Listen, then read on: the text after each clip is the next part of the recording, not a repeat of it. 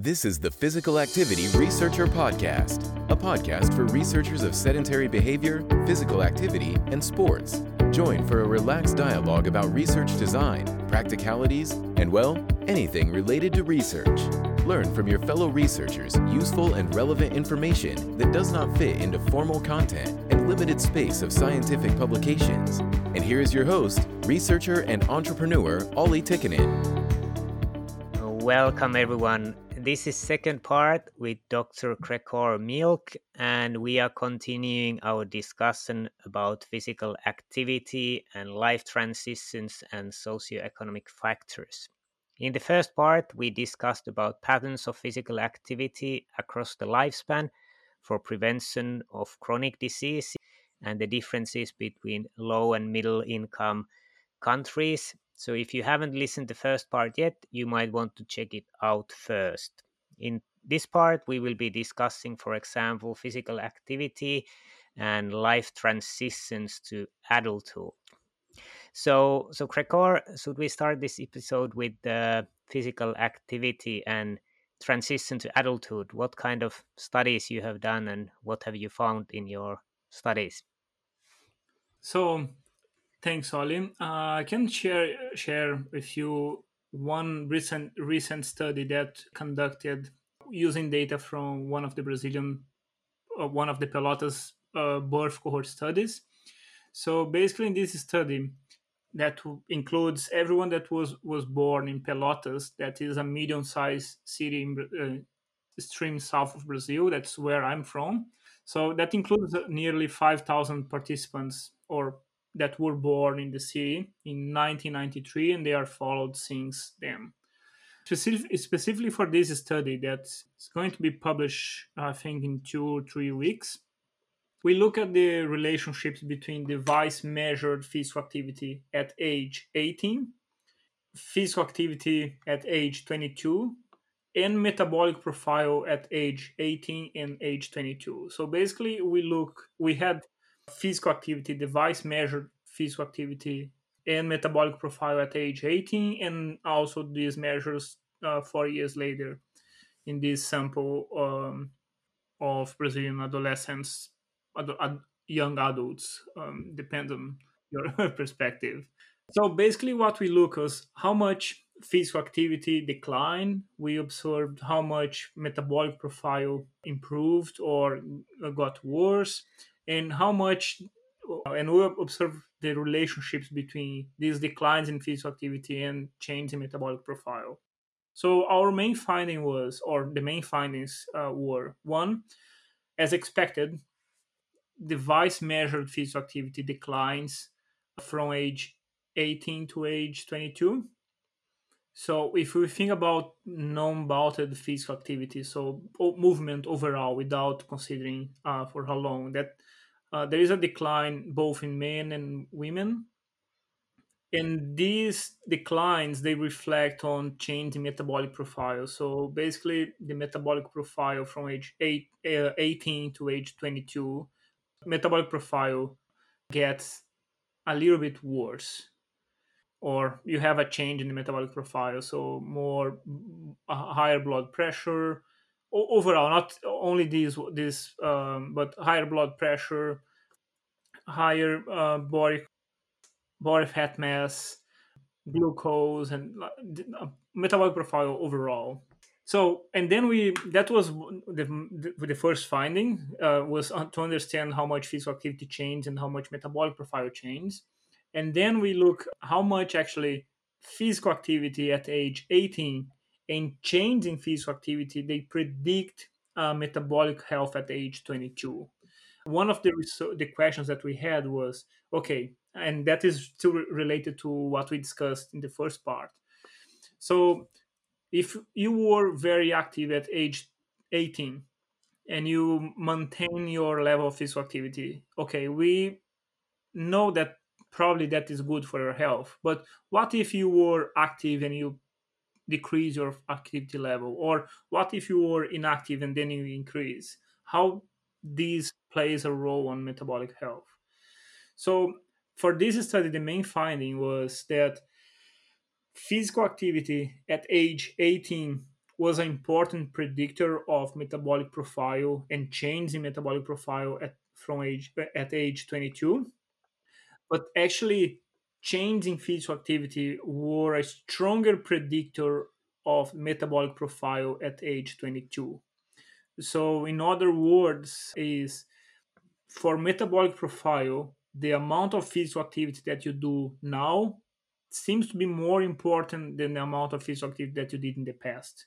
So this is really important in terms of health promotion as well, because it just reinforced the message that, okay, you still have time to do physical activity, and you still can do physical activity. And if you do physical activity now, even though that you haven't done anything in the past, you still can accumulate health benefits.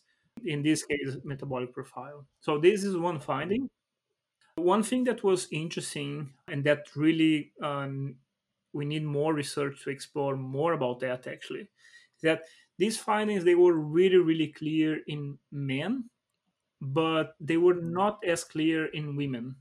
So for men, that was like the relationships were very, very beautiful, everything that we would expect, like linear associations and but with women, that is very, very unclear yet. So it seems that we have the same pattern that we observe in men, but the findings, they are much more, they're not as clear as in men. So if you ask me why, I I can't give you an answer right now, because that is something that needs further research, definitely. And you said that the physical activity at 22 years old was bigger predictor of the metabolic profile. So how fast these markers of metabolic profile are responding? Like blood pressure probably is quite quickly responding to your physical activity level, which makes sense. And also it takes some time for the fat mass to respond, but it's also quite fast.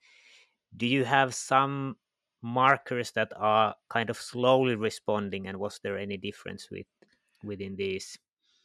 No, we haven't looked yet at individual markers. We look at metabolic profile. Actually, we look at the metabolic profile excluding individual markers one each time. So we look at the metabolic profile, for example, excluding body fat mass, excluding glucose, and so on. And there was no change. Like the pattern of association was the same. What we want to do now, actually, that is intend to start that in a couple of weeks now, is to look at individual markers. That is, and also look at other aspects or aspects of physical activity, including not only volume of physical activity, that was what we did here, but looking at different intensities and different bout durations of physical activity. So trying to compare people that accumulate, let's say, 100 minutes or 150 minutes per week with more structured physical activity, and with people that accumulate that with more like incidental physical activity. So that is something that we are starting now. Actually, we haven't started. We are going to start in 2 or 3 weeks. So that is one question that we still have, definitely. So which component of the metabolic profile respond quicker, or and and then again, which pattern of accumulation of physical activity is more important, let's say, for glucose control or for body composition. So it might be, for example, that's just I'm making up, but it can be, for example, that for body composition it's better to do physical activity like 30 times, 30 sessions of 1 minute, but for glucose it's better for you to do one session of 30 minutes. So continuous, like, yeah, that is some thing. Yeah, that will be interesting. Like for example, that is light intensity activity more related to fat mass, for example, because it's probably an energy expenditure, but then you have some markers which are more about kind of fitness, so it's probably just higher the intensity, more you have responses, for example, I would guess in blood pressure. So have you created any hypothesis yet for these? What do you expect to see? I don't know yet in terms of health outcomes, honestly. The only thing that my hypothesis, or things that I believe, or how can I say that, is that I'm still not convinced. I'm still not 100% convinced by the argument that was made for the current physical activity guidelines on removing the 10-minute bout. I understand why they removed. I don't think that we have evidence that says anything related to the 10-minute bouts. I get that. I agree with that. But the message that we have that doing one block of 10 minutes is similar to doing 10 blocks of 1 minute. I don't think that that's the case. I think that that might be different for some health outcomes that are related to energy expenditure, for example, body or fat mass, might be just related to volume of physical activity. So you can do that as many times, but for some outcomes like glucose, where you have a physiological response, I think that it might be related to the duration of the bout as well. But as I said, that is a guess. That's something that we will only be able to see in the future. Yeah, I think that's a really important point that you bring up, and there's probably a difference when we look at, like, for example, just just the health risks in general, and maybe it's kind of gets averaged out, but probably like doing a 10-minute or let's say 30-minute bout is improving your fitness more than doing 31-minute bouts where your heart rate doesn't go up. And especially in relation to this Holterman studies, that if you just do 8 hours of physical activity in your work, you might still have a really bad fitness if you don't get your heart rate up. So yeah, but of course this is about how do we message to public what this, we need to make it simple, so we cannot make the story too complicated. Even there's a difference. Yeah, and actually, this is a really topical research topic because, and the main reason for that is because now we have physical activity measures that allow us to look at these different patterns actually. Because for years, all the evidence that we had were based on self-report measures of physical activity, that they are really good. I do like them, but they were good to give us a big picture of physical activity levels of the population and what people do.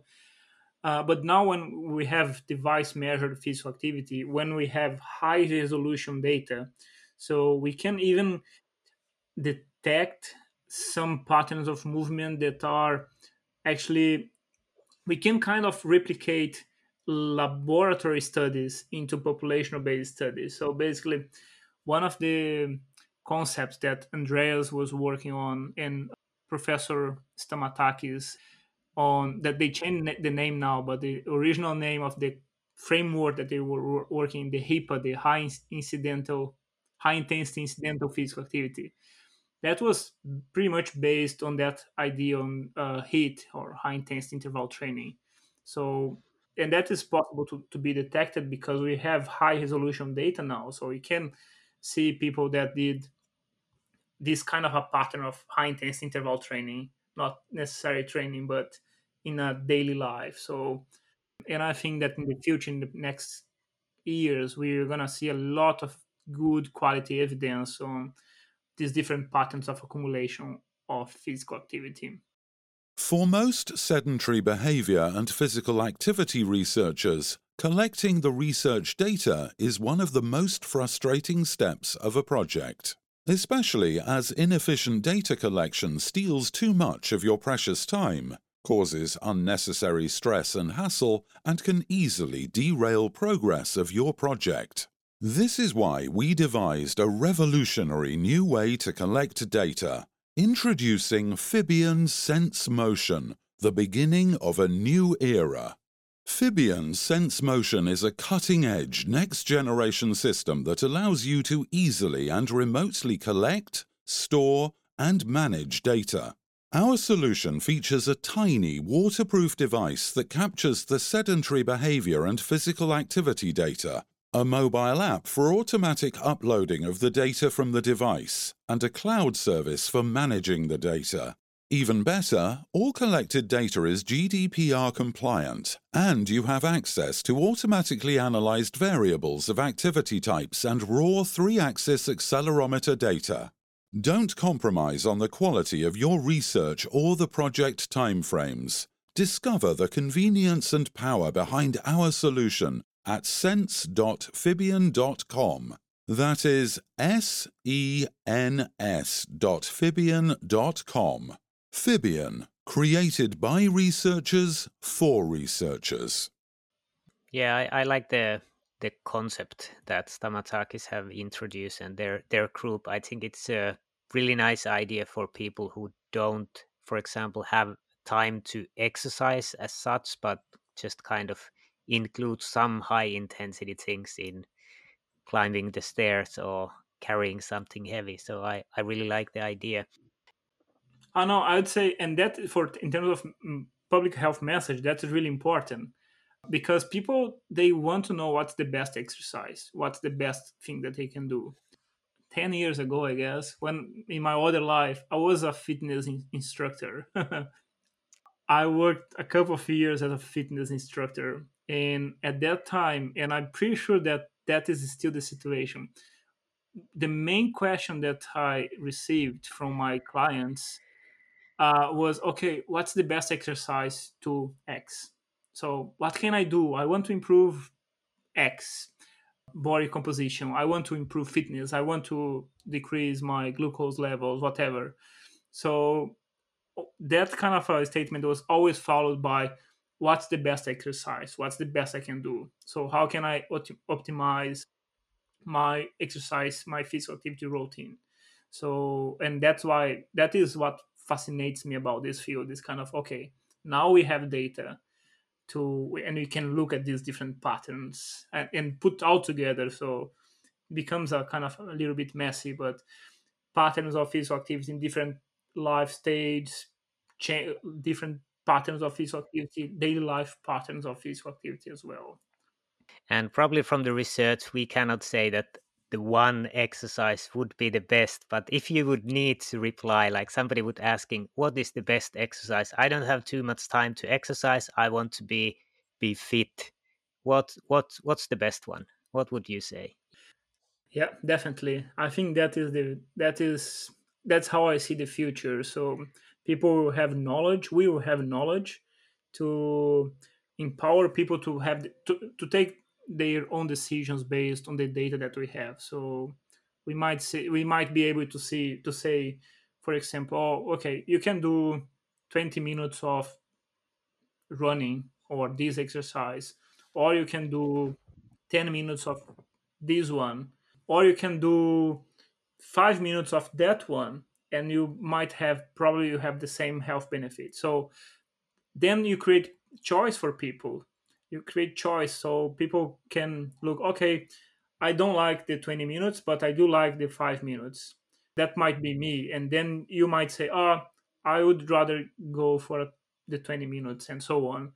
So then you create choice for people, and people are, I think, they are more likely to do a physical activity when they have choice, when they have choice that fit their life periods, their life constraints, and so fit their time and everything else. You as an old 400-meter runner, so probably the best exercise is to run 400 meters full speed, right? Oh, it depends. Now my best exercise is playing soccer, or trying to play soccer, because it's still a little bit intense, and it's the time of the week that I can see my friends and socialize and have a chat after that. So it's kind of a, or go for my long run, not long runs. I can't go to long runs anymore because I just get disappointed. Yeah, yeah. But let's say that for a 400-meter runner, like 2 kilometers is a long run in a Indeed, way. indeed. Yes, it is. Yeah. But Yeah. So, yeah. now I'd say our task as researchers, physical activity researchers, is to generate the best evidence that we have available and make it and generate the best evidence possible and make that available. So then people have choice to become active. I Something that really annoys me in our field sometimes is that we and that's a critic that I do myself as well. We know everything about physical activity, and then when we want to promote physical activity, we just say the same thing for people. Oh, just go for a walk, for example. Some people love that, some people hate that. So if someone tells me, "Oh, go for a walk," I say, "Oh, no way, I don't have any." I don't like that. Yeah. I can see that. And so you have been studies related to physical activity in different parts of life. And what is the best age to be active based on your research findings? I'd say the best age to be active is the age that you are now, regardless of the age that you are. So, um, from what I've seen from my studies and from other studies, including studies from the Australian longitudinal study, from the Women's Health Study, from other studies that were conducted in the USA, in Brazil, and overall, I can see from the UK as well. When you look at patterns of physical activity during the life course, it seems that that message that is never too late to become active. That is a really important message, and that's what happens. So when we compare people with different trajectories of physical activity, those that become active, they tend to be a little bit better off than those that became inactive. So even though, yeah, if you were that those people were inactive, if they were active in the past, it's better to be active now. We did a study here with health costs. So we look at physical activity levels or trajectories of physical activity over 12 years in women here in Australia. So from when they were in their 50s until they were in their 60s, and we look at physical activity in three different time points. And what we observed was that women that were constantly active, in this case, that were active in three time points, they have much lower health costs than those that were consistently inactive.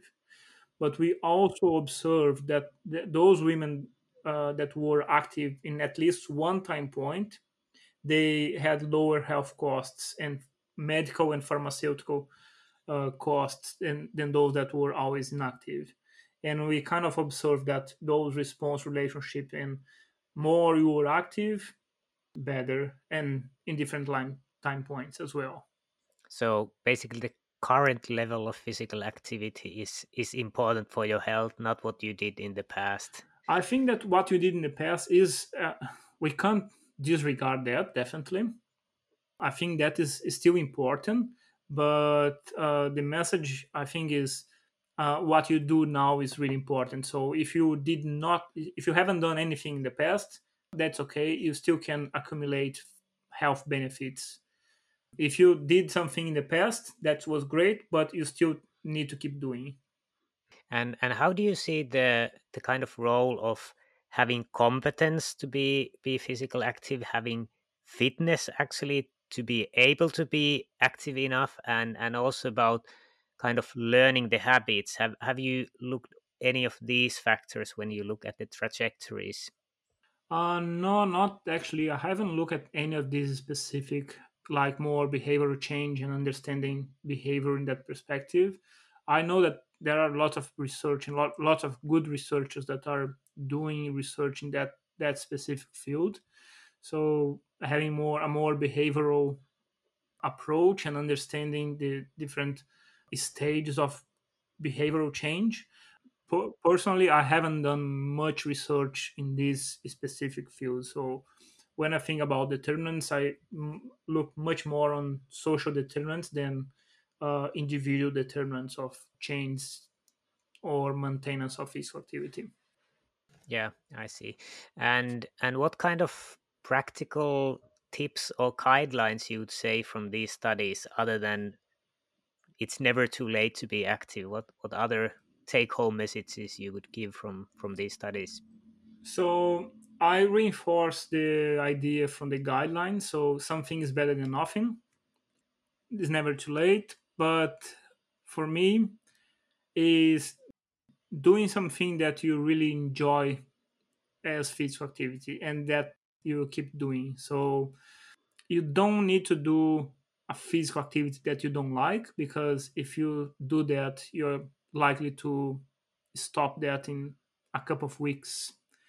So the message is, we have evidence that shows that you can do pretty much whatever you want to do.